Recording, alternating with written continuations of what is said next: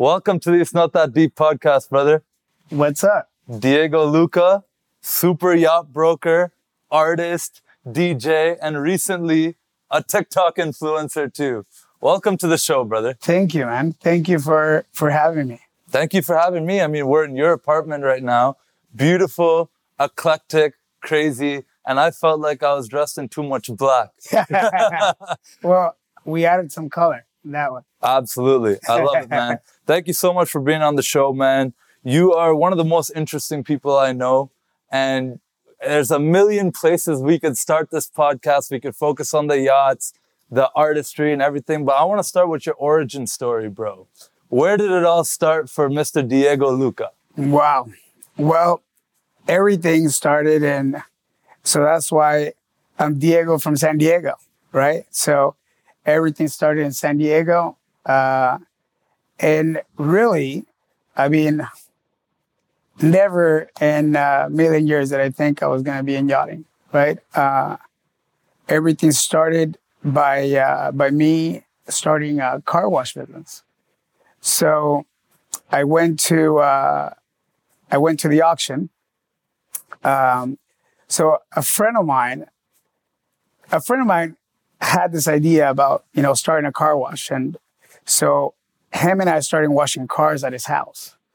And then everyone would basically come by and drop off their cars. And then there was a time where, he decided not to do it anymore. And, so I thought it was a good idea.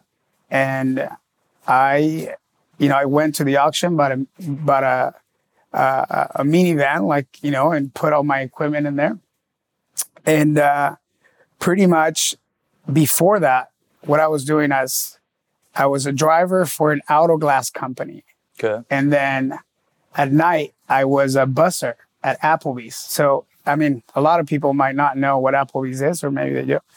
But I was so from 9 to like 4:30, I was a delivery driver for auto glass. And then 4:30, I used to get out, and then I used to go in at 6 o'clock at Applebee's, and I would work from 6 to like 11:30, and just bussing tables. And I would do that every day, pretty much. And that's kind of how it all started. And I had something that changed, that really changed the course of my life. And it was a girlfriend that I was dating. She had a freak accident. She was going to Long Beach State, and she was kind of like my high school sweetheart. And when I graduated, we were still dating. And when there was a time where she was driving down from Long Beach, so we can go out to Mexico and go out. How long's that drive? That drive is about an hour and a half, Okay. maybe about 2 hours, an hour and a half, 2 hours. And when she was driving down, I got a call that from one of her friends that she had an accident. And of course, when you get that call, you think it's just a regular regular accident, maybe car-to-car crash. But, when I got there, unfortunately, she passed away on scene. Yeah. And so when that happened, pretty much changed everything I was doing. I was going to a community college at the time in San Diego. And What were you studying? I was just going for... Like I was going for just general and also for business. Okay. And I was also taking, singing classes just for fun. And so when that happened, I pretty much just stopped everything. I mean, I was dating her for about 3 years, and like anyone that believes in those stories about meet cute and being with someone that you see yourself for the rest of your life, that was kind of my mentality then. I thought I found someone that I was going to spend the rest of my life with. It's a major perspective shift, man. Yeah. At what age? How old were you? I was 20 years old. 20 years old. 20 years old. She was. That will shape things. She was 18. She was 18. Yeah. So, yeah. So that when that happened, I mean, really changed everything for me.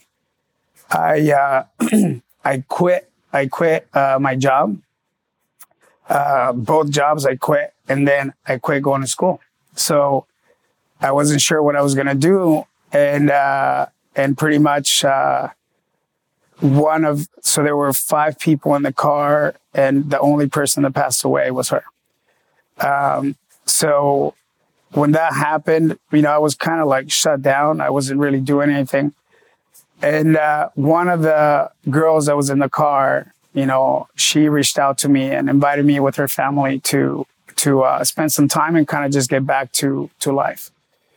And so when I did that, her father had a car wash business, and he had a mobile car wash, right? So then I just started going out and washing cars with him.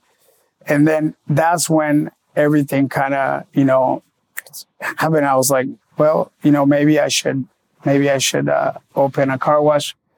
So then that's when I went back, drove back to San Diego, bought a van, put everything in there, and pretty much started going door to door. Hey, for regular cars, $15. For medium cars, $25. For an SUV, huge truck, is $35. Man, I remember the first time. Because when you're starting, right, you just wanna, get some business. So I go to this office, and she totally took advantage, man. It was like I was like, hey, do I remember this car like it was yesterday? It was a Ford Mustang, and she was like, oh yeah, I was like, and it was, dude, $15. I charged her $15. I swear this car, it looked like she went to the Baja 1000. It was so bad. It was so bad. It looked like she'd been through the drive-thru of McDonald's probably 100 times. And it was like my first car that I washed. And I was like, what am I doing? Shit. I was like, do I really want to do this? I was like, dude, $15. But dude, I went for it. And it took me probably about 3 hours and a half, like, to just throw everything out. But guess what? I did it. And she said, hey, can you come back every week? And then all of a sudden I had a client. Boom, you had a consistent client. So then I had a consistent client. So that, that worked out. And slowly, I started meeting, people that saw that I was a hard worker. and slowly the people that I was washing cars for, they were talking to me like, hey, what are you doing? Because I was 20 years old. So one of the guys that kind of, I think what you do growing up, especially when you don't have somebody that's kind of like, I didn't grow up with my mom or dad, so I didn't really have a mentorship. So I feel like sometimes if you're smart, then you try to find that mentorship from other people. Yeah, it's almost like you choose your new family that's going to shape you and what you want to do. Yeah. Yeah, I like that a lot. And so what I did, pretty much I try to find people that I could learn from, and really whenever I found someone that I felt like could add value to what I was doing, I would let them know that, hey, what are your thoughts? What should I do? I would, I just kind of, and so he said, like, you know what, Diego, what you should do is don't do anything per week. Have everyone per month. Monthly. That's monthly. The first thing I bring to that. It's like, so if you're making $60 a month. So then I started, everyone, it was like, hey, I'm going to be here every Monday. I'm going to be here every Tuesday. I'm going to be here Wednesday, Thursday. Dude, I would just literally, when I was working as a driver and working at Applebee's, as a driver, I think at the time I was making $7.25 an hour. And, I was working 8 hours, 9 hours. And I was like, shit, if I wash a car every 30 minutes, that's double that pretty much more than double that I would get paid. Yeah. So my goal was to wash at least 2 cars an hour. That was like what I was pushing for. And then I started learning like you can sell, you can sell to like detailing. Detailing, waxing, so then, so that was like, shit, I could make $100 an hour, 200. So like as a detail, and I was like, holy shit. Yeah. Right? Okay. And so that's kind of, how it started. And then what I used to do is I used to go to hair salons, and while people were getting their hair done, I would wash their cars. So this took me to a guy that was getting a haircut, and he's like, hey, I'm going to this charity event. And of course I would pick like the high end places. Right. So, but this was my first client that actually, had an exotic car. And I had no idea. He's like, hey, so here are the keys. And I grabbed it. It was a brand new Lamborghini. And I remember I came out and I was like, holy shit. I was like, are you freaking out of it? I was like, what? I had never even seen one close. I've never even been on one. And so imagine a 20-year-old, getting on a brand new Lambo. I remember I went to my van and I even grabbed all the new stuff, like the new soap. I'm not going to use it. I'm not. Yeah. So I was like, I grabbed all the new stuff, and I was just like, and I was just like, what maybe a 20-year-old kid does is, wow, like, what do you think about? You think about driving it or maybe taking a girl out, or something like that. So, I mean, I just washed the car, and, 2 weeks later, the guy called me and said, hey, you did a great job. Do you mind coming back? And, I have a collection of cars. So I go to his house, and he's like, these are, come every Thursday, just take care of all these cars. And then I learned that he had a membership club. So then he charged a membership fee per year, and you can drive this different exotic car. So he would let other people drive these cars for a fee, and he had like a fleet of them, kind of like Turo before Turo. Yeah. Right. So like, it was kind of like a timeshare for luxury cars. Got it. So if somebody came into San Diego for business, or maybe it was someone that didn't have all the cars, but they wanted to. They wanted to flex. Yeah, exactly. 100%. So then, and I was like, okay. So then I learned about the memberships, and I said, wow, one day I want to work for this guy, So I just kept working, and at this point, did you drop the other cars? Because you're like, you know what? I'm gonna focus on this luxury guy, or were you still hustling? No. I was still doing the other one. Okay. I was still like, because I had my days, right? So Monday I was here, Tuesday here, Wednesday. Dude, I would put my headphones on, and I would just go. I would get two, And you were a one-man army? You never had like any of your boys or anyone come out help you out? It's funny you say that. So we're in San Diego, right? San Diego is not like Florida. I mean, San Diego gets pretty cold at times. Okay. And man, in the mornings, you go out and wash cars, your hands would be like just, you couldn't feel your hands. That's funny. So I asked my brother, his name's Ernie. And so when he was then going to school, I said, hey, Ernie, dude, come and help me out. I'm getting like, and then he went, one day, dude, in the morning, he couldn't feel his hands. And then he's like, hey, bro, I can't do that. Fuck this shit. And then every time he will go out, he's like, and then he was like, no, man. He's like, let's take some warm water so we can put it in the bucket before. So like, we started doing that. But yeah, I mean, that was the only time that I had someone, help me. And then as time went by, then I, always the goal was like, how can I get into working for this guy? And the chance came up when a girl quit, and they needed help taking cars to a golf tournament. And I remember he called me, he's like, hey, do you know how to drive stick? And I'm like, yeah. He's like, okay, well, I'm going to teach you how to drive the Lambo because tomorrow we got to go to this golf tournament and we got to take all these cars. And I'm like, holy shit.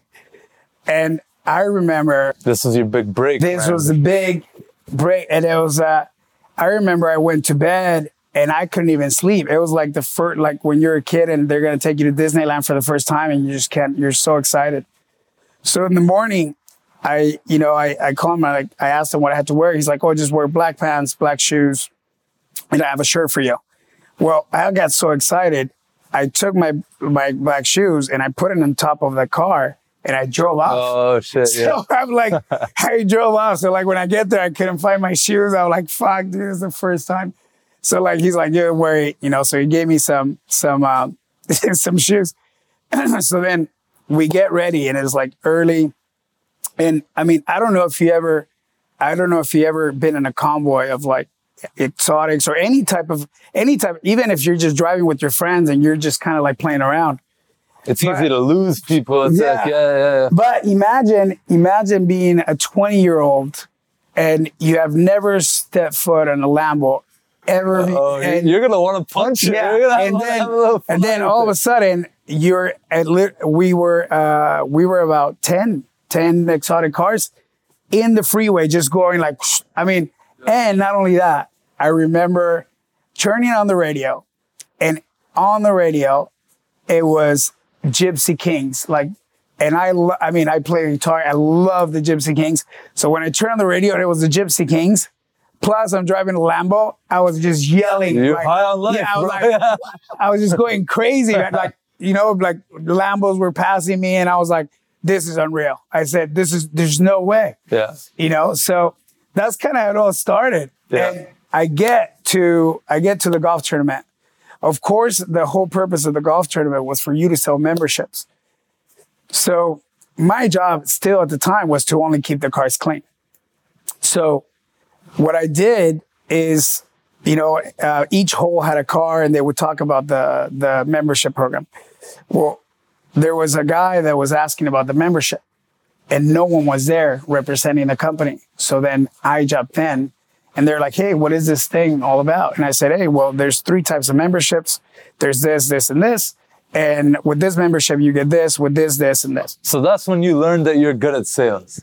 Yeah. I mean, I think I knew I was good with people. And also I never had an agenda behind doing something. Whenever I did something was because I believed in it. And also it was because I wanted to be part of it. So like I never did something to just take advantage of other people. I always had the best interest. To actually help people. To help, yeah. And like connect the dots. Connect the dots. Yeah. And not just like, because to me, I saw the opportunity to do something bigger. And so I just wanted to be, part of it. So when that happened, the guy asked me for, all the information. So I called the guy and I said, hey, this guy's interested in this membership. And he said, who's there? And I said, no one. I said, I was the one that told him. So come back. And I sold the top membership. Nice. And, That's and so he's like, so at the end, he's like, we'll talk after the golf tournament's over. He's like, you got to come work for me. And then I was Fuck, like, man. fuck. It's like you manifested that Yeah, shit, bro. You literally put that out in the Yeah. universe. You work your ass off and you made it happen, bro. I love stories like that because my upbringing with immigrant parents and whatever, like I learned the value of hard work at a young age. And like my version of that story was delivering newspapers in the Canadian winter. I delivered the flyers to people. Yeah. And I had like 200 houses. And I remember I was like, some of these houses are fucking nice houses, Yeah. man. I want to like meet the people who own it. Yeah. And like, there's not to make this like, but like I remember doing that and working so hard and being able to be so consistent, so on time. Yeah. Get these people the Yeah, paper for like fucking $20 bi-weekly. Yeah. I made no money. Yeah, Like, yeah. I was slave labor Yeah, if you yeah. actually look at it now. But I met some people and like I remember that they would always tell me like, this is how you get a job and this is how you run a business and this and that. And like, I love hearing that type of story because you literally went through this fucking shitty event. Yeah. Really, like, most people would just take that and just shut down and be like, call it quits. You know, I lost my love. Yeah. You took that, reset, found this car washing thing, and you're like, you know what? Some of these people got money, and like, you learn sales, you learn hard work, discipline, waking up early, cleaning people's cars. I love that story a lot, man. Thank you. And I feel like there's, you know, especially now, I mean, I don't think there's a lot of people that take the time to really understand, you know, where someone comes from, or, you know, what is it that they do. And it's interesting because a lot of people in my industry in yachting, they probably, you know, they grew up, maybe the family had a boat, or they grew up at a place that gave them access to yachts, and they kind of just grew up, you know, learning or seeing that lifestyle. But not until I was maybe 24 years old did I see my first boat, you know. So like, I had no idea about even yachting, you know, and so it was pretty crazy to get into the industry. You know, of course it started with... Well, that's what I want to ask you next, bro, is, you know, obviously there's probably a lot of filling in the blanks between this and getting there, but how'd you get into the yachting world, bro? That's the question everyone wants to know. How'd you get into the space? Well, it's, so I'm, you know, so now we're in the part where I sell a membership, and I start working for this company. And at the time, this company only did cars. You know, it was all exotic cars. And as the membership grew, so, you know, one step back. So I just started working for this company. My business card was just my name. Then 3 months later, the owner made me the VP of operations for the company. So now I had just turned 21, and I just moved into his spare home where he kept all these cars. And my job as a 21-year-old was to drive these cars every day and take them to the hottest nightclubs every weekend. So, I mean, it was like I won the fucking lottery. It's like, it was like, holy shit. I mean, I had just turned 21, but of course I was very, I wouldn't say I was mature, because still, like, you know, whenever people weren't looking, I was still that 21-year-old. Mm-hmm. But when people were looking, I had to act like I was 30. Right. And like you knew what you were talking about, like you've been in the game. And that's something that I learned fast, that, you know, the guy I was working for, he's like, Diego, he's like, you don't have the experience, but whenever you're dealing with these type of clients, you need to act like you've been there. Till you make it. You've been there, you've done it, and otherwise they're not going to respect you. And they're going to be like, why is this guy delivering me exotic cars? Or why is this guy even the VP of operations? So I learned fast, and I just kind of put in the hard work, and I was always, you know, kind of, you know, on top of it. You know, I was dealing with these clients, and that's where I got all the experience of dealing with high-end clients and knowing what they want, what they don't want, and what can go wrong, you know, what goes right. So that I learned at early stages of the, you know, my career in the luxury industry. So to tell you how I got into yachting, so I started the cars, and then those members also had jets. So then I remember I got on my first jet, which is, that alone can probably be another hour, right? So like, I mean, it's like, I remember going on my first private plane. I was like, holy shit, right? And then I went on my first helicopter ride. I was like, holy shit. So like, all of a sudden you start adding all these little things. And then because I was the VP of operations, I was also doing events. So guess what does a 22-year-old want to do? I mean, they want to go party. So guess what? I started finding the best parties in Southern California. And where does a 22-year-old want to go? To the Playboy Mansion. So guess what? I reach out to some of the top people that were doing events at the Playboy Mansion. And I said, hey, I'm the VP of operations of this membership club. Can we do a partnership so we can go to the Playboy Mansion? Duh. So we did this partnership where I'm like, and I told the owner, I said, look, we provide cars, some hours on helicopters, some hours on jets, and we take all of our members to the Playboy Mansion. Are you in? Yeah. It's like, yeah. So next thing you know, guess what? We're doing 3 events a year at the Playboy Mansion. Fuck it. I mean, are you kidding me? It's like, what?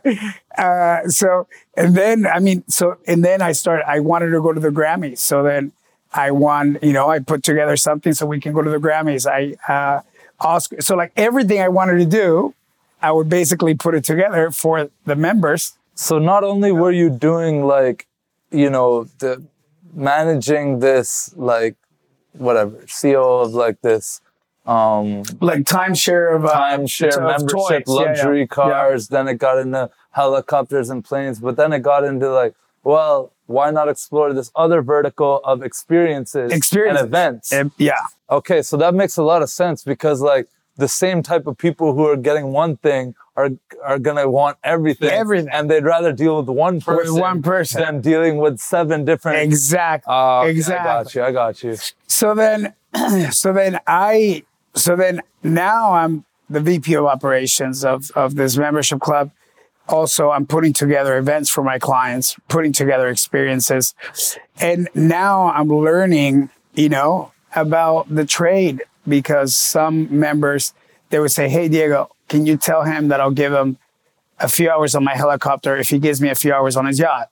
I'll give him a few hours on the jet if he gives me a few hours on. So then now I was the middleman. You're like brokering all these guys. That's like a weird barter exchange. Yeah. So then I was learning to not only to barter luxury toys, but also to learn about the different types of personalities and the values of each thing, right? Yeah. Like that's very interesting. So then I've worked for this company for about 5-6 years. And I mean, imagine now that you know a little bit of the, behind, the story. So imagine I go from delivering auto glass to Applebee's, being a busser, to going through that, that come up. And also, I mean, and dealing with what happened to my girlfriend. Yeah. And so now I went from that to now starting a business washing cars. And now from that, I go to literally what somebody that would become a multi-millionaire. I had the lifestyle of somebody had just won the lottery, pretty much. Because I had access to 11 exotic cars, jets, yachts, helicopters. And of course, what comes with that? Beautiful women. And I was 22 years old. So it was like a dream. And not at all. It was nuts. So when that, and when that happened, of course, I thought that was going to last forever. But we learned that nothing lasts forever, right? And so in 2008, 2009, when the market crashed, people stopped paying their dues. People stopped paying their membership. And we were in a position where the owner of this company was not able to keep all these assets or all these luxury toys.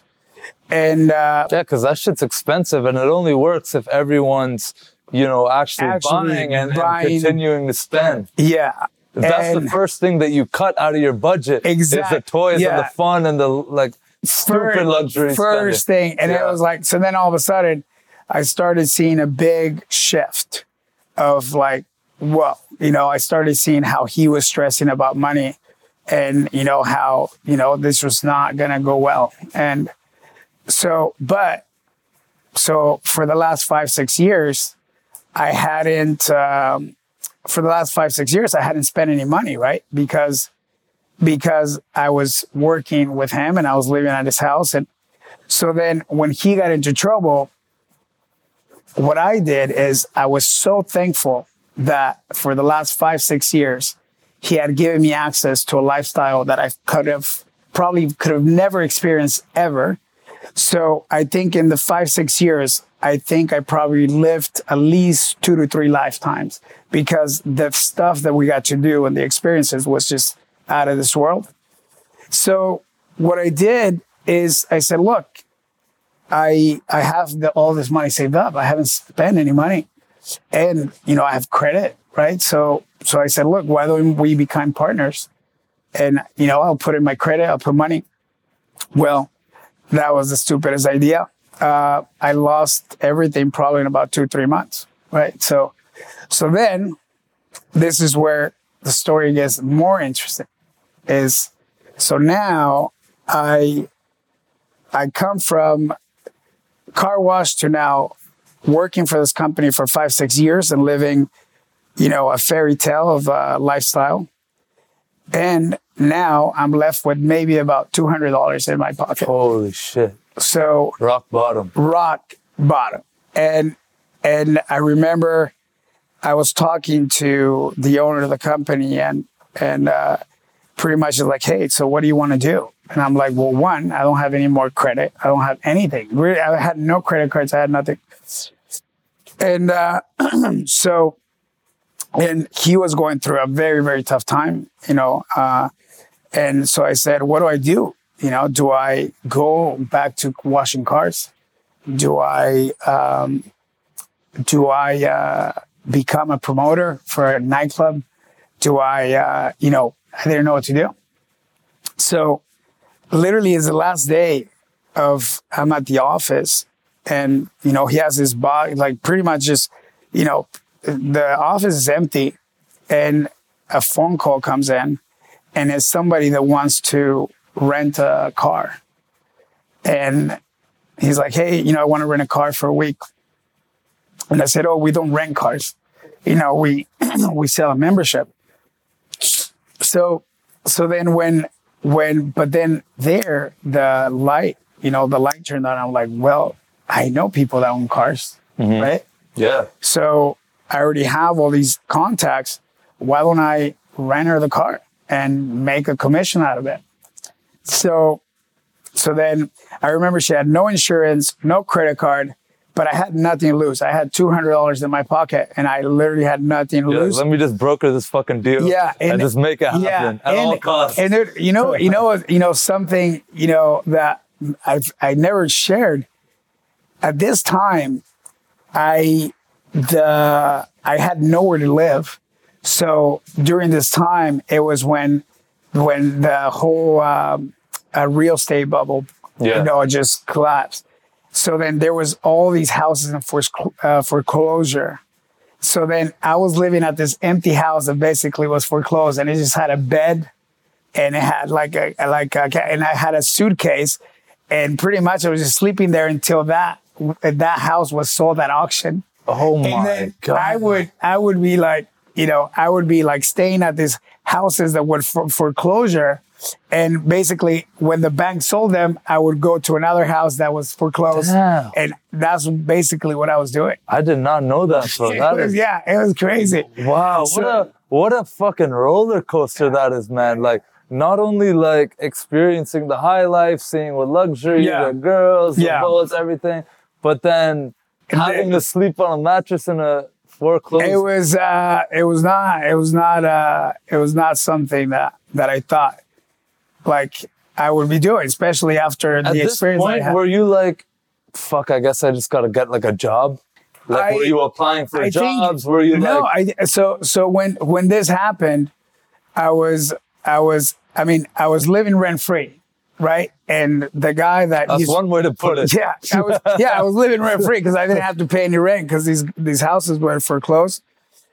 And I mean, this guy still kind of would help me a little bit with food and things like that. But of course, he kept pushing like, hey, what are you going to do? What are you going to do? Because in a way, he felt responsible, because he used my credit. He used all the, but like, he didn't So have. there wasn't like, not to pry, I don't like need to Yeah. know details, but like this partnership that like, I guess didn't work out or whatever, like, you know, at the end of the day, it wasn't bad blood. It was just bad business. It wasn't any bad blood because I do not regret anything, and I've learned to not hold any grudges, and I, you know, if something goes wrong, I pretty much just take the best out of it and I move on. And you know, can I hold a grudge against them for giving me the best, you know, 6 years, 7 years of my life? You know, something that I could have never probably experienced in my 20s. Yeah. Like, holy, I mean, you know, it was crazy. Yeah. And so if he watches the podcast, then no, I don't have anything against him. If he still wants to pay me back my money, cool. You know, it was probably maybe about 60. You know, still owes me about 60,000. So if you're watching, you know, you can wire me the money. We'll talk. Y'all can have dinner, work it out. You heard it here first. You have a fucking crazy story, man. This is just so wild to me hearing that crazy journey of experiencing the luxury, experiencing everything. This whole thing with your partner, whatever, everything that happened there. And then being in like foreclosed homes. What's the gap then? How do you fucking pick the pieces back up and then move into where you are now, man? Well, I think it has to do with just, I mean, if there's one thing that I feel that changed things was that I was never, even though I was in bad situations, I was never the type of person that showed how bad I was. And I feel like that, I mean, and this I did this without even knowing that this is the way you're supposed to do it. Because there's a lot of people out there that need help. I mean, we're human, and a lot of people grow up with not a lot of opportunities and not a lot of access to things, or maybe not the lifestyle that they wanted. And I think a good lesson to take from what I did is that whenever I was in a bad situation, I was in a very bad spot, I was never someone that was asking, hey, wow, I need help, right? You're never a victim. I was never the victim. More like I needed help, a lot of help. I was in a very, very bad situation. But instead of me crying poor and crying like, hey, I need help, please, you know, I was more like, how can I add value? How can I add value to this? How can I add value to this person? So then it doesn't look like I'm asking them, but more like they want to give. They want to give me because I'm adding value. I'm adding something to whatever it is that they're doing. So then that's kind of how I did it, right? So like I had a person that I was worried was like, hey, if you ever need a driver, you know, I can drive for you. Like if you want to go out to the clubs, I'll be your driver. So then I'll be driving. If you need this. So then that's kind of how I started. You know, I could have gone back to washing cars. Or I could have went, you know, been a promoter in a nightclub or things like that. But what I decided to do is take everything I learned from the last 5-6 years, from exotic cars and jets and yachts and helicopters, and add that to my what I was doing. So that now anybody that would ask me and say, hey, Diego, do you know who I can charter a yacht from? Yes. Do you know who I can charter a jet from? Yes. Helicopter. So then all of a sudden I became that. I used to tell people that I was like their GT, which is their go-to, right? I love it. I'm like, I'm your go-to. Whatever you need, I'm your GT. Like, I'm your go-to person. We all need those people, especially people who don't live in your city or is not as connected. Yeah. They all need a guy who's just going to, yo, Diego, bro, do you know someone who could get me in here? Do you know someone who could get me this, get me that? And there's a huge need for that. And there's a huge market because there's a lot of people out there, especially now, that are, that are new money. There's a lot of new money out there. There's people that are selling, stuff on the internet or apps or, things that these people probably never experience or know how to charter a yacht, buy a jet, or buy a yacht, or even buy a car, or even buy a house for that matter. So then all these people need someone that they can trust. So, and it kind of sucks because there's a lot of people out there that take advantage of people like this. Because it's just a transactional thing for them. And they don't see it as a relationship. Yeah, they just kind of see it like, sometimes I get these calls from guys and there's like, hey man, this guy just sold his company and he has a bunch of money. He's like, can you do this, and this, and can we mark it up? And I'm like, no, I'd rather not do that, but work with the guy for 10 years because he recognized that I took care of him. Yeah, and it's just like, whenever I see someone that just is an opportunist that is trying to kind of take advantage of a client, I mean, I'm not going to change his mind, right? It's his client, but also I wouldn't put my name on something like that because if that guy somehow sees that I was involved in this transaction and this guy tries to, now I'm burned because he's like, oh, okay, because I got it from Diego Luca, or there's no way. So, and then he tells his friends. Yeah. And then it's just a whole. And then all of a sudden,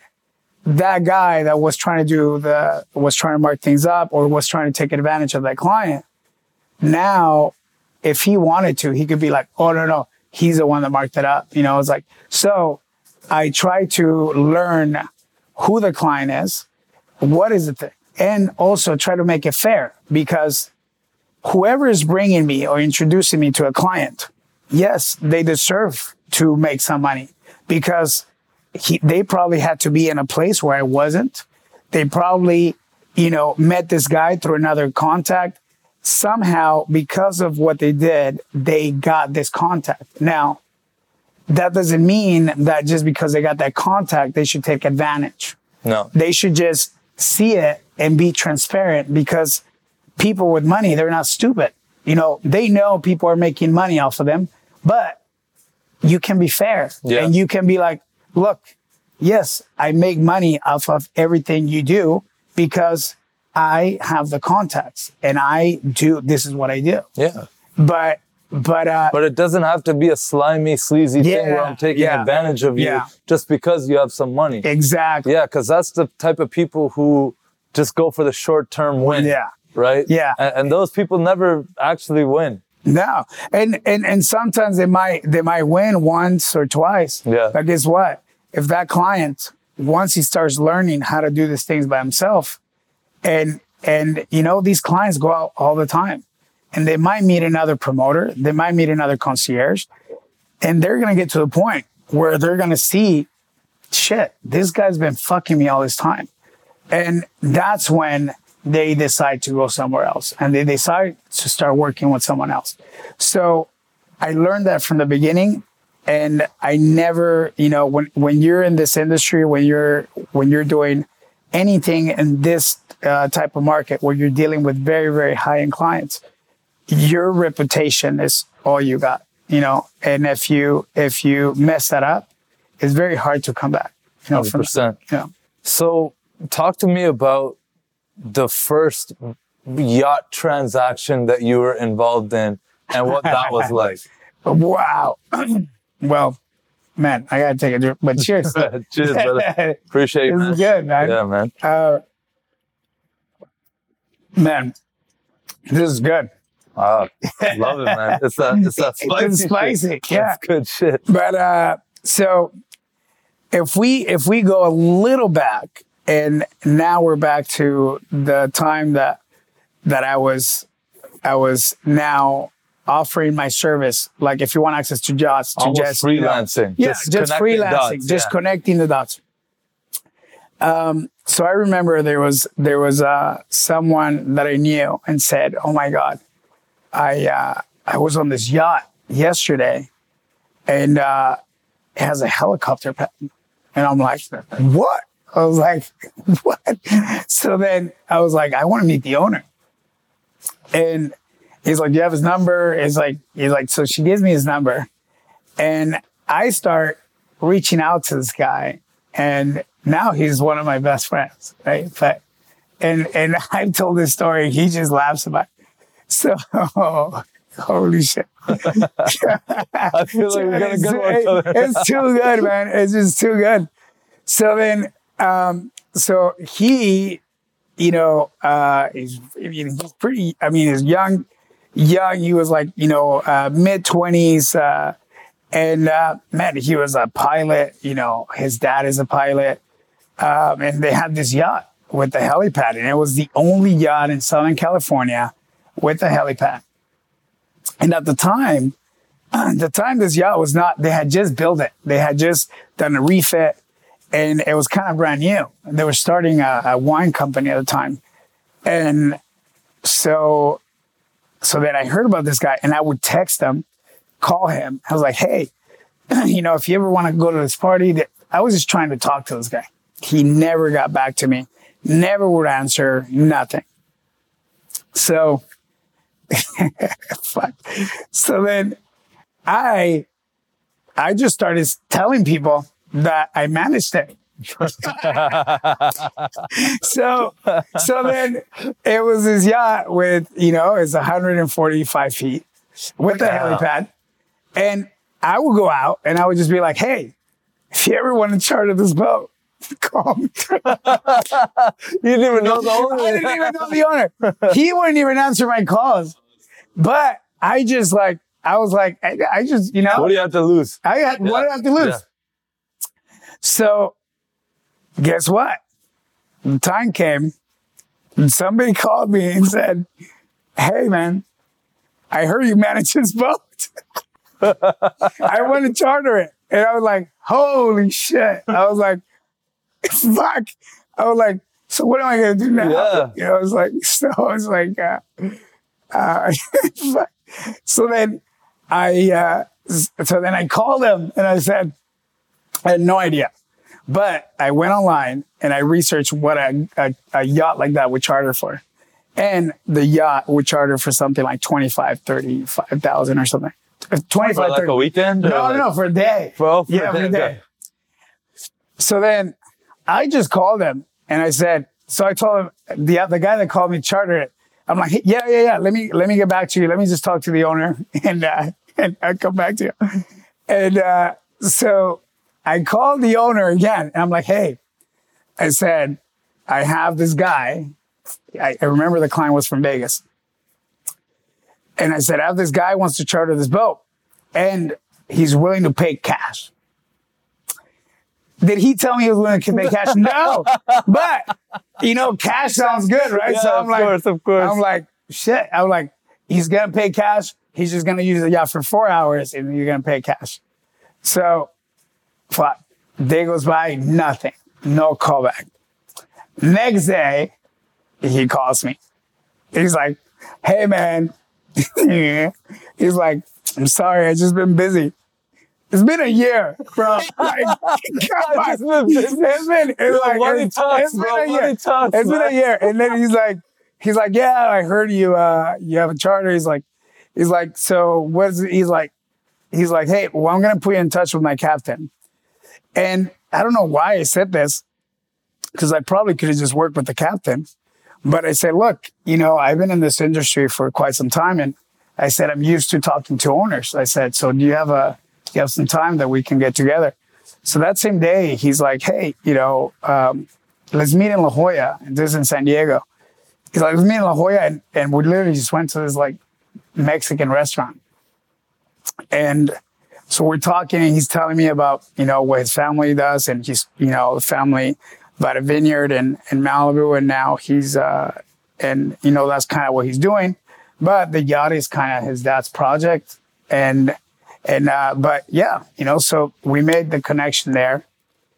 The 2 days later, the charter happens, and I give him the money, and I said, look, here's the money. And just know that, these are the type of clients that I can bring you. Boom. And so if you ever, I would like to keep working with you and maybe manage the boat. So he called me 2 days later, and he's like, hey, I spoke to my dad, and, do you want to charter a boat? Boom! Boom.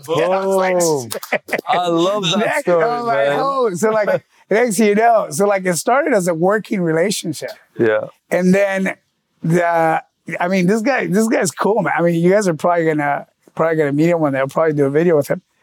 And I remember one day he called me, and he lived in like the cool area in San Diego. And he called me one day. He's like, hey, what are you doing? And I'm like, oh, so he's like, well, I'm having a little something at my house. He's like, if you want to come by, bring a bottle of tequila. I'm like, I'm there, So then from there, we kind of connected, and we started hanging out.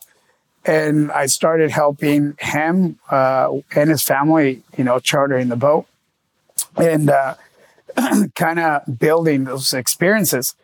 Now, I could go on, and there's a lot of different stories from just that, landing on the yacht for the first time, one story that people would be interested in considering. So I'll have a drink before that one. 100%. But, yeah. Okay. This one, I just feel like probably people want to hear it because it was one of the first times that I chartered a yacht for Dan Bilzerian. Okay. So, now this is not me trying to talk about Dan so we can get more views. So if you think that, then go to the next video. It's a real story. This is a real story. This is just a proper, real story. So one, Dan, and you probably is going to love this, but the first time I chartered yacht for Dan, I get a call from the marina that he has about 11 girls running topless in the marina. So of course, that's not okay, right? You got people with it's just people. It's like, and this guy just took over, Where was this? This was in Marina del Rey. This is in LA. Okay. And so then that was one incident. But again, he was fun, So then we have another instance where it was actually my birthday. And called them and said, hey, man, we're going to take the yacht out, for my birthday. Do you want to come out? And he brought a bunch of friends. And the whole point was we were going to land in the helicopter on the yacht. So if anybody's familiar with LA, and not to mention, the COVID thing, but fog is a big, big problem. And my friend when he put on his, pilot, when he was going to be a pilot, he was on it. He was no bullshit, locked in. When he was my friend and he was not in the helicopter, he was a different person. When he got in helicopter pilot mode, it was like, okay, you can't fuck around. Because now you're playing with not only your own life, but other people's lives, right? Yeah. Yeah, I get it. So he was, he was always on it. So I always felt safe, and dude, that alone, I have maybe 100 stories of us flying. Cause we used to fly 3-4 times a week, from San Diego to Malibu, and we have some stories there, but this story, so we, of course, so when Dan, he was living in San Diego, and we met him right before he just blew up. I mean, we used to go and hang down. So I was like, before he blew up, we met him and, he used to do this, helicopters and go to the desert and shoot. And, I used to help him with some of that stuff. And then there's actually a video out there where they're doing a little documentary on him and they interview me about him on the yacht, And so for this instance, it was kind of like,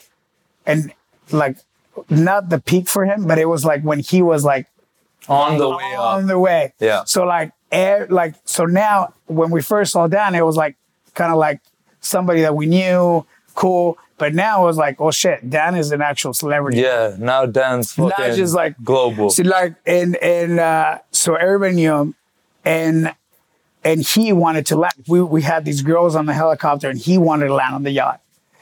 So as we're taking off from Santa Monica, fog starts rolling in, and I'm sitting in the back.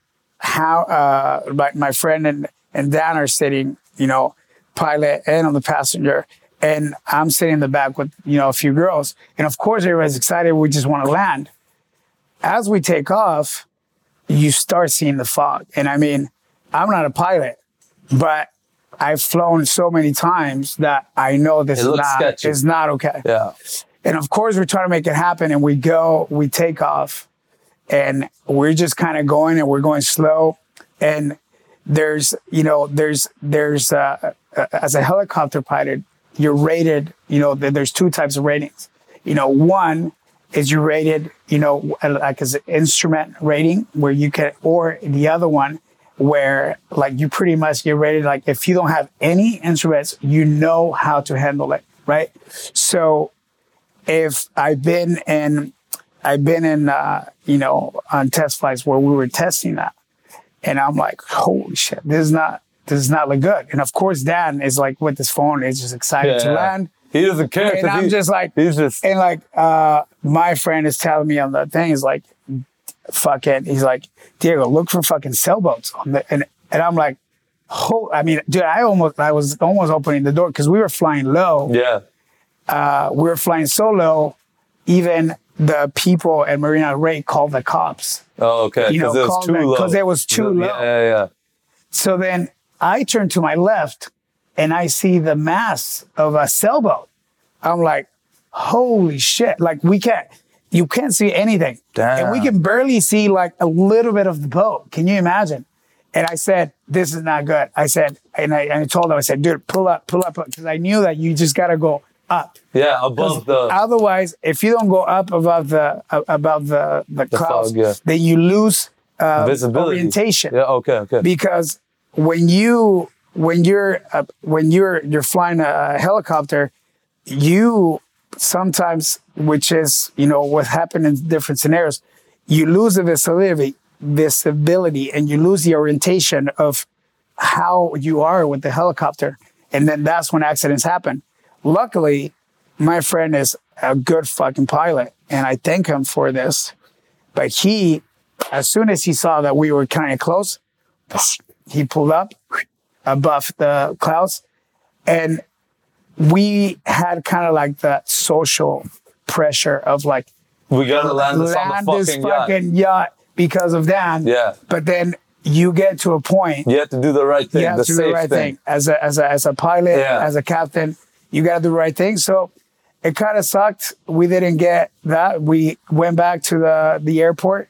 People were waiting for us on the yacht, but then we drove to the boat and we had a good time. Hey, and that was that. But yeah, that was the story. Well, people like that are always gonna want what's best for social media, what's best for the flights, what's best for the look at me, like I just landed. Because even me hearing that story initially, I'm like, fuck, I want to land a helicopter on a yacht, And I think at the same time, bro, I don't want to die doing it. Yeah. You know what I mean? Like, so I get that, man. Now if you put that situation into perspective, you can relate that story, but now relate that story to Kobe.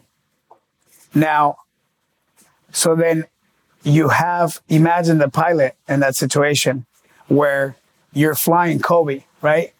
Kobe is probably, we're making it to this fucking game. Yeah, exactly. So Kobe's like, like, dude, let's do it. Yeah. Now, there's a few things about what, I mean, you can go on and on about that situation, but there was a few things that as a helicopter owner or somebody that's flown a lot, something that you never do, especially if you have a twin engine helicopter, and especially the helicopter they were flying, he should have never been flying with one pilot. So he was flying with one pilot. I didn't know the helicopters have multiple pilots. Yeah, I mean, yeah, you have, yeah. I actually didn't know that. And I mean, of course, there's so many things you can do with helicopters and anybody out there, and if anybody sees this, if you want to meet a real pilot, meet a helicopter pilot. They you know, they Those know their shit. motherfuckers are built different. Yeah, they're built very, very different. Yeah. But there's a lot of things that, you know, you can get into as far as crazy stories, you know. So then, I mean, that's one of them. And I mean, I don't know how much time we have, but I mean, you know, we're gonna have to wrap it up pretty soon. But you know what, bro, Diego, we're gonna have multiple episodes, so don't stress. We're gonna get the stories in. I want to switch gears a little bit and talk about, why do you live in Miami, bro? Miami. Well, I mean, you know, it's interesting I really never thought I would be living in Miami. You're a West Coast boy. I was in the West Coast, and I get hot very, very easily. I remember the first time, this is actually very, very funny. First time I am in Miami, and this is actually advice for anyone out there that likes hot, spicy food. If you come to Miami and it's summer and it's humid, do not eat spicy food. Do not eat a soup. Do not eat anything spicy. Stay away. So I'm in Miami, literally first time, and I meet this girl. And not only that, she's half Indian. So, guess what? Diego here is trying to, like, you know, be cool. And I'm like, yeah, we'll go eat Indian food. I'm going to take her to like a new Indian restaurant. So I'm in Miami. Who the hell thinks about taking someone to an Indian restaurant? But that's the worst idea. So I go to this Indian restaurant. And this girl was beautiful. I mean, it was like, I would look at her and she looked like the girl from Aladdin. I mean, it was just like, wow. I was like, you know, and so we're like just having dinner. And of course, the server comes. Would you get the butter chicken? I get like butter chicken and then they're like, so, you know, from 1 to 10, how spicy do you want? I'm like, dude, my family's from Mexico, like 10, you know, like, and then they're like, rookie mistake, yeah, and it's like, rookie mistake, and then she's like, 10, you know, like, dude, 10. So next, you know, we're just having a laugh. Everything was good. So dish comes, I take the first bite, and it was like, holy shit, dude. I mean, I was trying to fake it, like nothing was happening. This ain't shit. I'm gonna be right back, though. There is no way. No, there was no right back.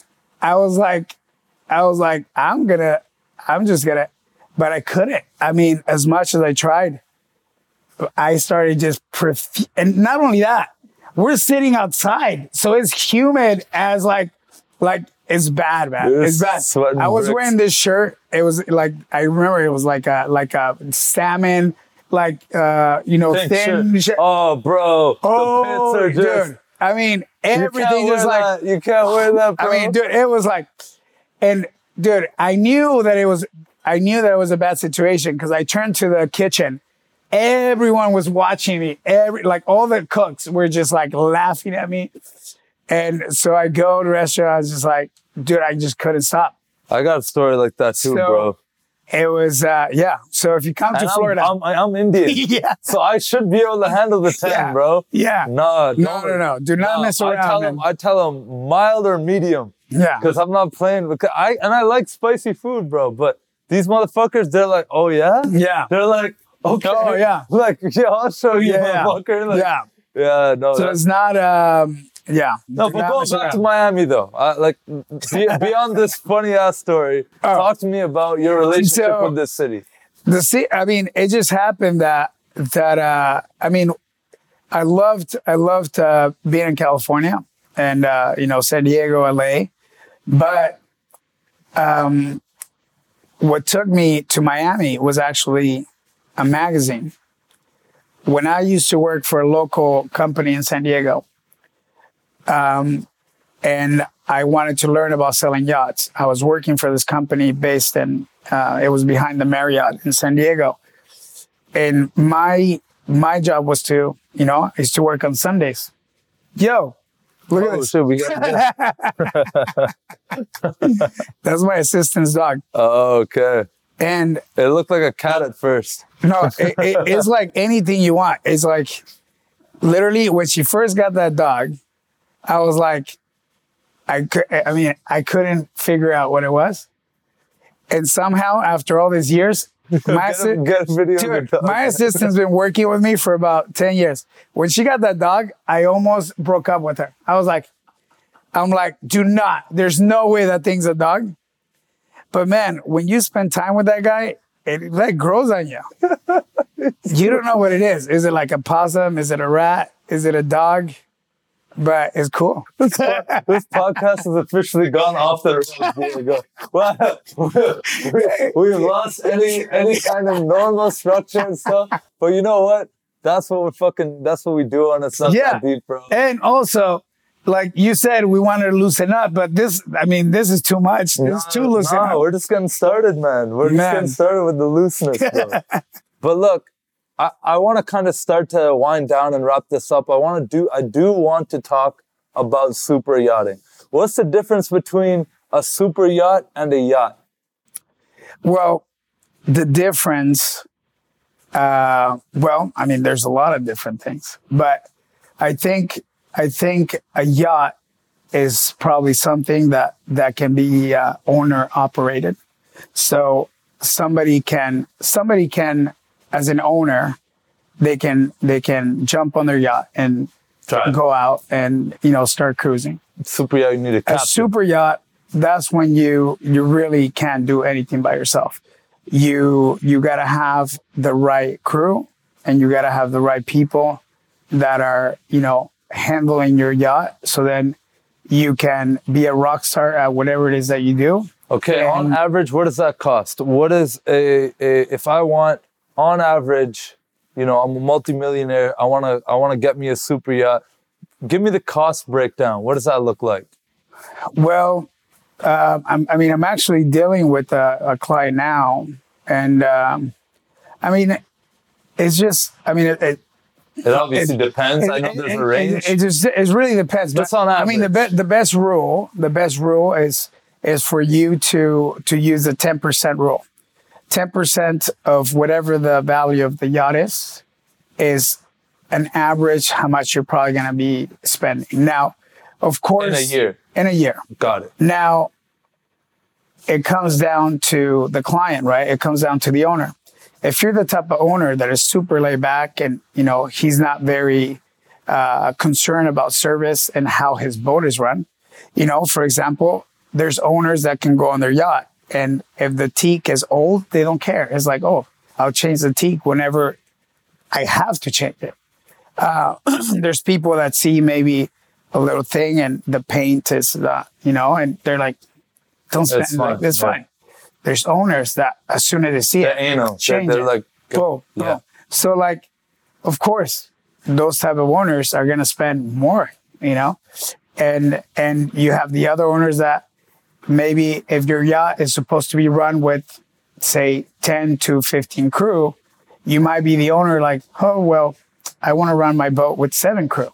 So then, you might be able to save money on crew as well. But It anyone seems that, wild to me that people who are buying yachts are still cheap.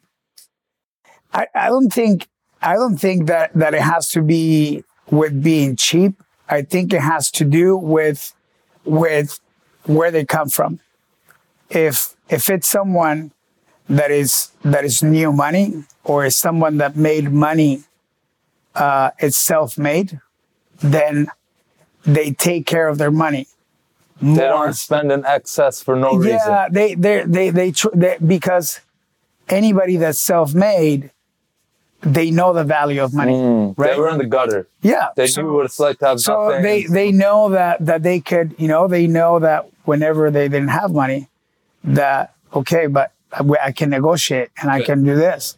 But somebody that maybe, there's a difference between being rich and there's a difference between you being wealthy. If you're wealthy, you don't know the difference of negotiating 10% off or, negotiating 20% off, because to you, time is more valuable than negotiating.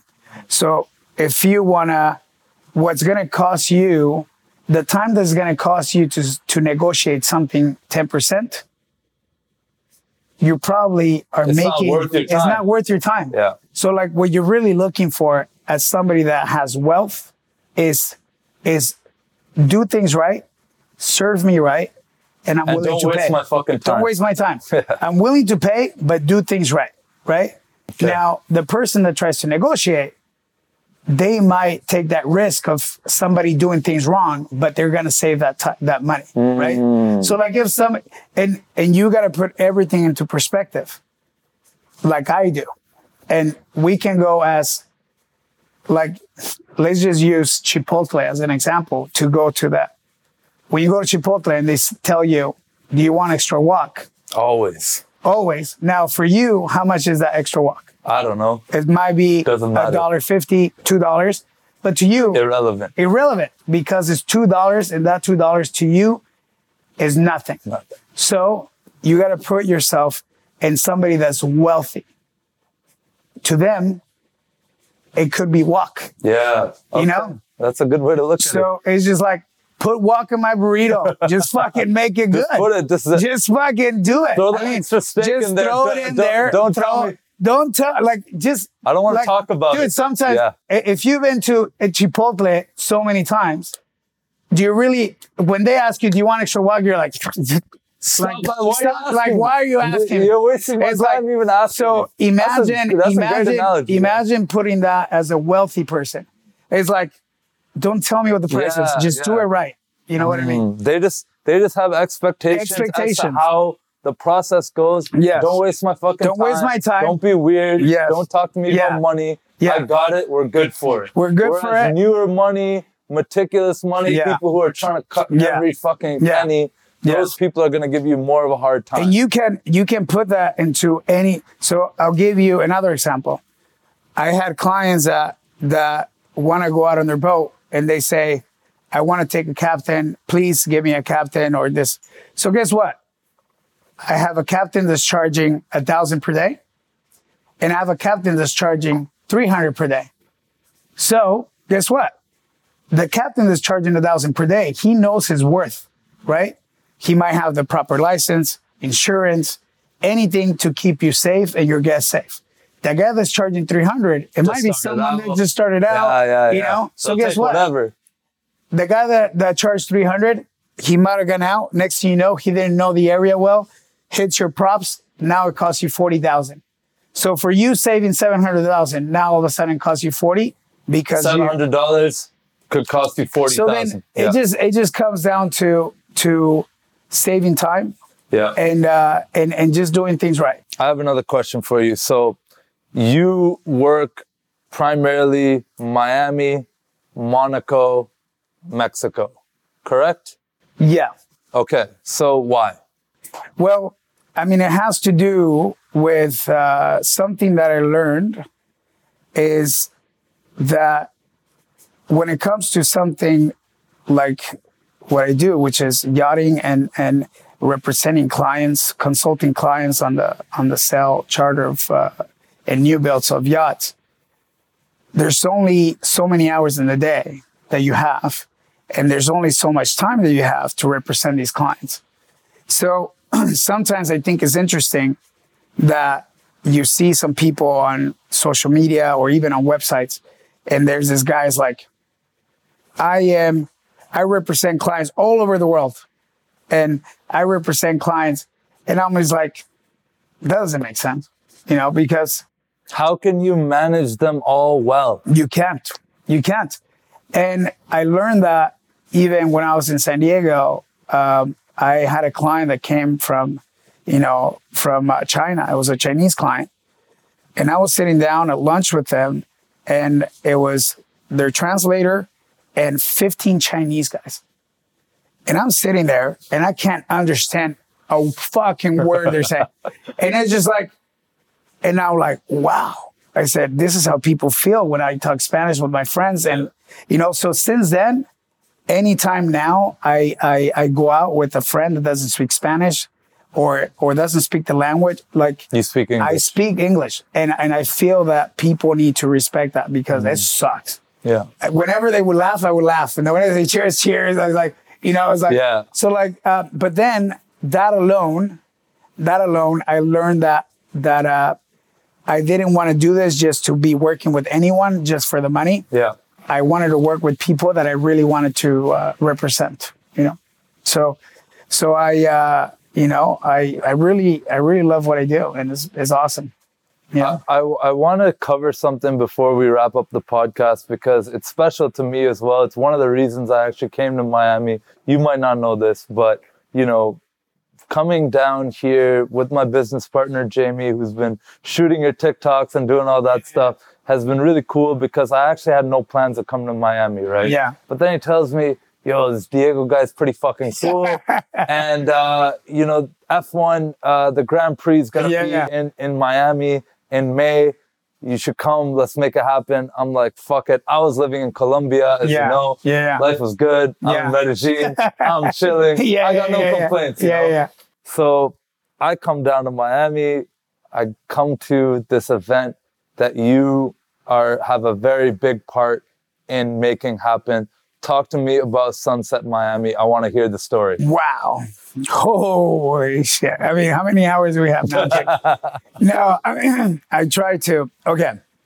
So Sunset Monaco, Sunset Miami. So Sunset, it's an event that's been going on in Monaco. And it's the only event in the world that is tied to Formula One. There's no other event in the world that is tied to Formula One, especially in Monaco.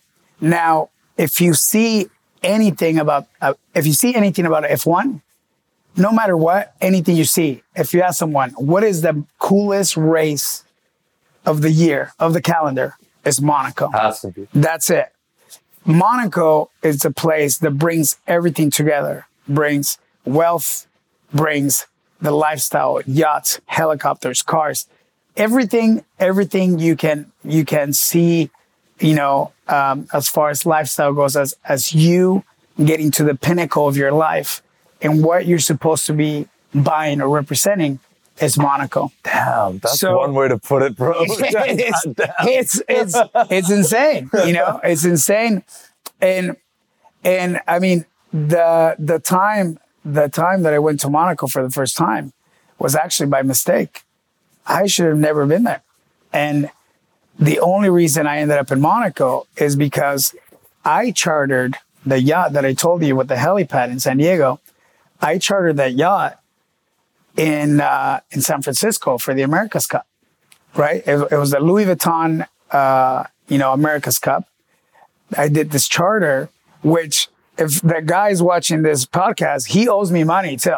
Like that guy, I still haven't forgot. He owes me money. I will. Good Diego's money, bro. Please, dude, you better pay me. I swear I'm coming after you. I swear.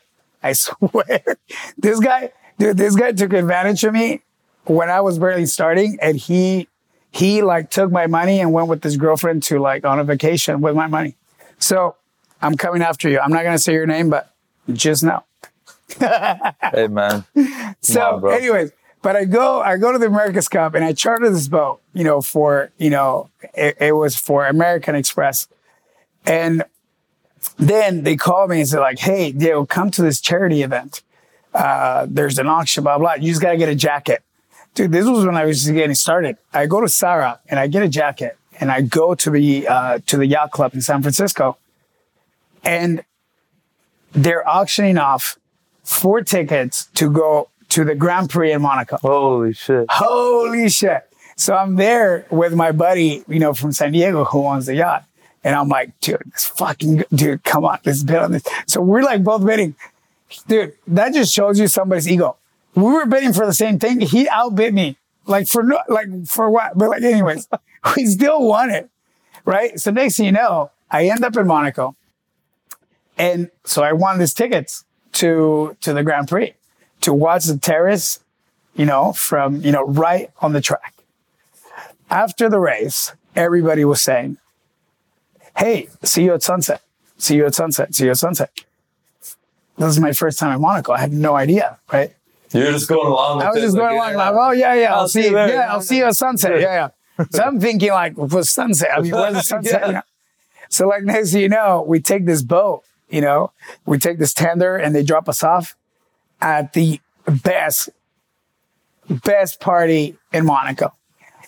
So I show up and it's just like right on the beach, just music, like the music that I like, which is kind of disco vibey. Like, it's not, like anybody can go, anybody can dance to it. You're going to have a good time. So I went there, and since I went to Sunset for the first time, every single time I would go to the Grand Prix, I would end up there. I would go to Sunset. So Sunset, how many times have you gone? For the last 7 years. 7 years. 7 years, yeah.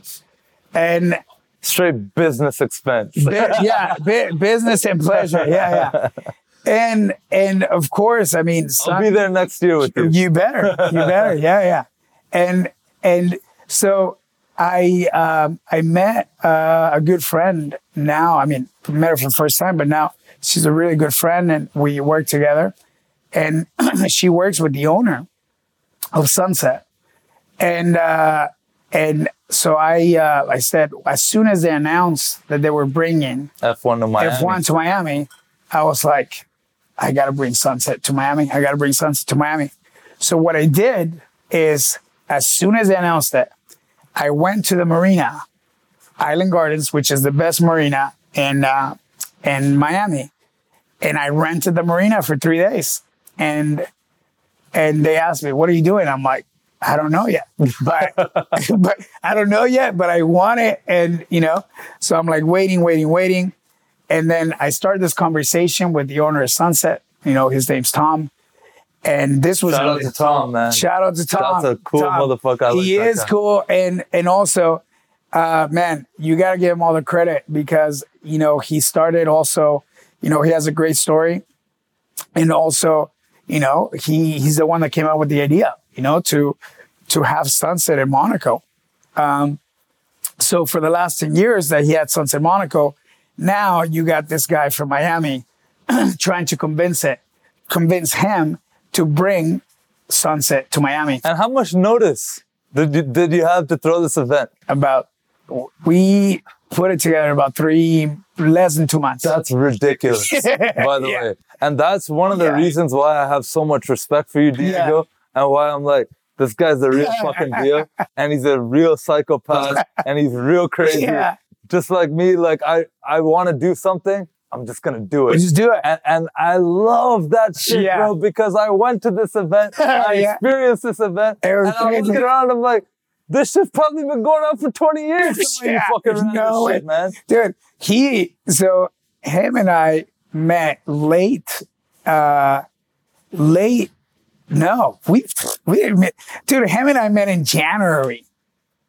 And then in January, he's like, no, Diego. He's like, no, let's just wait for 2023. And I'm like, no. I said, we have to do it this year. And this was in January. February came. February, he still didn't know he wanted to do it. He's like, Diego, if we do it, we just got to find the right team. So I'm just like, all systems go, man. I was maybe sleeping like 3-4 hours max. And my business partner, Jamie, was here with you during this time period of just madness. I heard some of the stories of just like the shit that had to go into planning an event. And people, when they look at events, they only look at like the end product. Yeah. Like, oh, cool. They had this, they had this DJ, they had cool boots and whatever. Bro, when I came to Miami, this deck, or whatever you want to call it, whatever, was like not set up. No. There's 2 days left to this event. No. And you guys got it. And a lot of people didn't know. But Tom, I mean, if Tom's watching, he's going to find out. But a week before the event, we did not have a permit. We had no permit. And Tom is still in Monaco. He's about to fly in. And they're like, Diego, you should really tell him. I'm like, no. No, we're going to get it. I'm like, do not tell him. He's like, so what are we going to do? I said, the security, everybody wants to get paid. If we pay them, we can't get a refund. And if we don't get a permit, then, and I'm just like, it's like all systems go, man. Press that red button. I'm like, pay everybody. And I was in a situation where I was like, wow. I'm like, this could go anyway, but, it's one of those things. And yeah, I'm not Elon Musk, but let me tell you, it felt like I launched my first rocket, and it's just, and that rocket, you know how Elon Musk, the first rocket like took off, just blew up. Yeah. The next one took off, didn't land. Well, let me tell you, this felt like it took off and landed. So yeah, absolutely, bro. I am happy, and I'm really, I'm really looking forward to, doing Sunset the next 10, 15 years. That's going to be in Miami. I look forward to being there, dog. And it's only going to get better and better. Absolutely. Bigger venues, crazier shit, wilder stuff. But I thought for the first one done here in Miami, you really outdid yourself. Fucking very impressed with it. Thank you. It's probably, maybe, for some reason or another, has some kind of something to do with me living here now. There you go. I got to see like, oh, this is Miami. I like it. I kind of like it. And it was interesting. So I spoke to Jamie, your business partner, and Jamie at the time was living in LA. And I'm talking to Jamie, and Jamie's like, no, man, I really love LA. Just the people, it's just people that think like me, people in the industry. And I just get this energy from LA. And I'm like, this guy has not been to Miami. Trust me. He came here. He's like, hey, Diego, so, I'm staying here for another 3 weeks. I think I'm going to extend. And it looks like my business partner's coming. And it looks like we're going to get it. I'm like, shit. Miami takes you sometimes. And then, bro. Now what? Didn't you just sign a lease here? Yeah, we just signed a lease here, bro. Well, we're Miami Mans now. Shit, I love this place. And there you go. I mean, it's interesting how little moves can change a big part of your life. Bro, just being here in Miami, I've already signed 3 clients. Literally just not even doing anything, just being here, physically here, meeting people and whatnot. It's just crazy. I'm just like, okay, well, that paid my rent. Well, but not only that, and I feel like, some people see Miami as a, like, oh, it's just like party. Right? No, absolutely not, man. It has something for everybody. And it's like people that live in Vegas. Do you think people in Vegas just gamble every day and are on the Vegas Strip?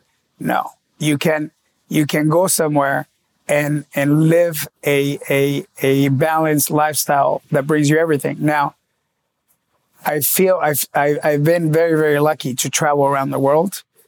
And I gotta say, Miami has everything.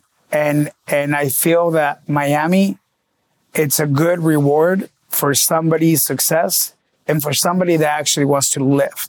Boom. If you actually want to live your life, Miami is a good place. I couldn't agree more, brother. The final topic before we finally wrap up this podcast. I know we've been going for a long time now, guys, but it's been a fun one. I want to talk a little bit about the social media stuff. How are you finding creating content for TikTok, Instagram. I remember the first convo I had with you. You were very scrambled about it. You had a lot of mixed emotions about it. You have a lot in your story that you weren't even able to tell in a 2+ hour podcast. You know, how are you finding creating this content and the results so far? Well, I mean, I gotta tell, you know, everyone out there that is looking to, you know, I feel like in the beginning, you know, people probably would see social media as a place where you're just going to waste your time, because you can get in there, and of course, you know, you can get in there and get lost. You know, you can start scrolling on different things and get lost in that aspect of social media. But if you are someone that knows what you want out of it, then is a very different story. Now, just this year, I decided to really start showing face. Because what I started seeing in my industry is there's a lot of, in my industry, and I say this, there's room for, and there's business for everyone. There's no competition, because what I do in my industry takes a lot of time. When you're representing a client and you have the best interest for that client, it takes a long time for you to actually give them your time and your undivided attention to close the deal. So for someone that's just going to be doing little deals, like, you're not doing it right. You can't be part-time. You can't. You can't just be like a real estate agent who does a deal a year. No. You got to be in or out. You got to be in and out. And there's a lot of aspects to yachting where you really got to take care of your client, because if you don't, that's when they say the best day of your life is when you buy a boat, when you sell it. That's not true. That's bullshit. That's bullshit. That's one of the best videos you've done. That is bullshit. I love that. Because it's just, they just had bad representation. That's one.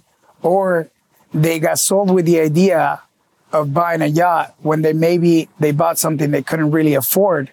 So, you know, yachting is not cheap and yachting is not easy.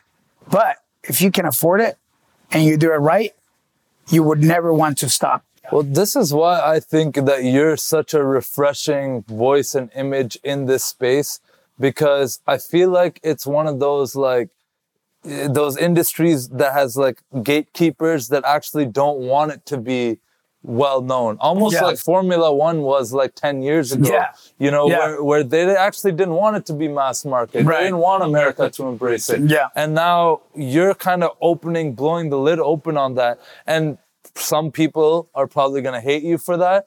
And a lot of people are going to love you for that, because you're showing a different side of an otherwise like protected industry where it's like only for the elite, the rich, the wealthy, the people who can afford it. But you're showing that, hey, like, I loved this one video that we shot that you did. It was like talking about, you're like, I don't even own a yacht. Yeah. But I will represent my clients to the absolute best, depending on where they're at in their journey. Yeah. No one's talking about that shit, man. I love that. And so it's only a matter of time before it goes global. Yeah. And I'm very excited to be a part of that journey, bro. Yeah, man, it's gonna be fun. And to be honest, that's, you know, if we go back, you know, to that question of social media, you know, is that looking at everything that was out there, from YouTube to Instagram to TikTok, everybody's just talking about how expensive it is. Yeah, well, flexing. I mean, it's just, that's Look not how big my yacht is. Look how many feet my yacht is. It's just like, that's not a good way to put it, you know, because that just kind of just, you're setting yourself, like you're looking down at people, right? And I don't think it should be that way, because you've been in the gutter. Exactly.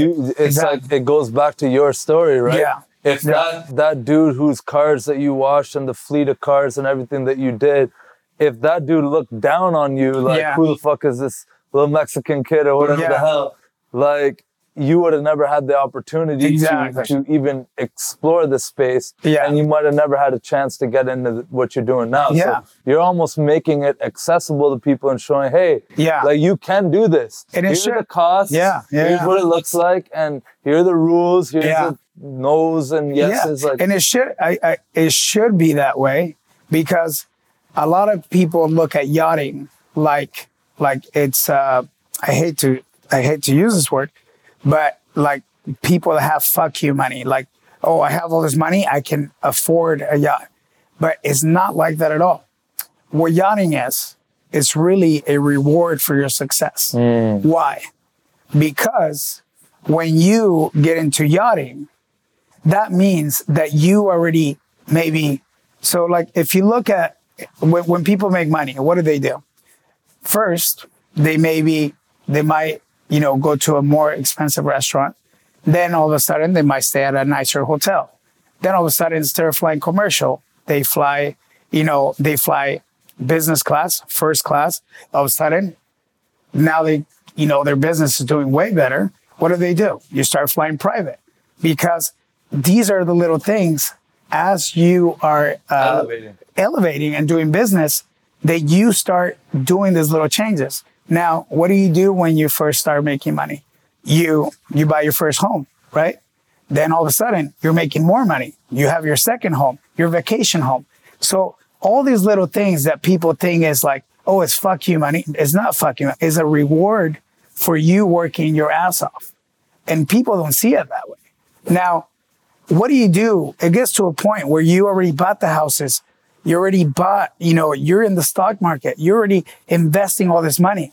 Now, it gets to a point where there's only so much money you can make in a lifetime. And only so much you can spend. Only so much you can spend. So what do? Look at someone like Steve Jobs. What happened? He worked his ass off. He built the most, the products that really changed the future of everyone, right? Everything that we use right now, as crazy as it sounds, it's all, it all just started with the first iPhone, right? So you got somebody that's working his ass off, and he got to a point in his life where he's like, wow, I worked my ass off. Now I want to build a yacht. And unfortunately, he was building a yacht, and he got to a point where he couldn't even enjoy it because he was too old, and he got sick and he passed away. Yeah. Now, but that shows you got to get to that point where it doesn't matter how much money you make, you need to spend it. You can't go to you can't, people sometimes, I hate to say it, but sometimes people forget they're going to die. And you need to enjoy yourself, and you need to enjoy it. And yachting is, when you get into yachting, you never want to let it go. If you do it right, it's going to be a time where you're going to be very successful. And I'm sure you and Jamie one day are probably going to buy a yacht from me, because you guys are killing it, right? And it's going to get to a point where you guys are working so hard that you want that privacy. You want to be by yourself, and you want to be with the people that you love and the people you enjoy. And you want to wake up every morning in different parts of the world or in different views, and you're going to wake up and have breakfast. And if you have a family, you're going to know that your kids are sleeping in a cabin. And if you're going to know that she's there. If you were to just stay in a villa or stay in a hotel, your kids might be in another hotel room. They might go down to the pool by themselves, and then you don't have that unity. What yachting does for any successful person out there, it gives you that time with you and your family to actually really enjoy it. And some people probably have never experienced that, but when they do, those are my clients. Those are my clients. Yeah, that's it. Diego, Luca, this has been an incredible podcast. I know we could probably keep going for 4 or 5 more hours and still not scratch the surface. But we will do many more episodes. I really appreciate you, brother. Everyone listening, just remember, it's not that deep. Go check out Diego Luca. What's your website? Shout out your social media. It's at Diego Luca, and it's just Think Yachts, Think Diego Luca. Boom. Boom. Love it. Thanks, guys.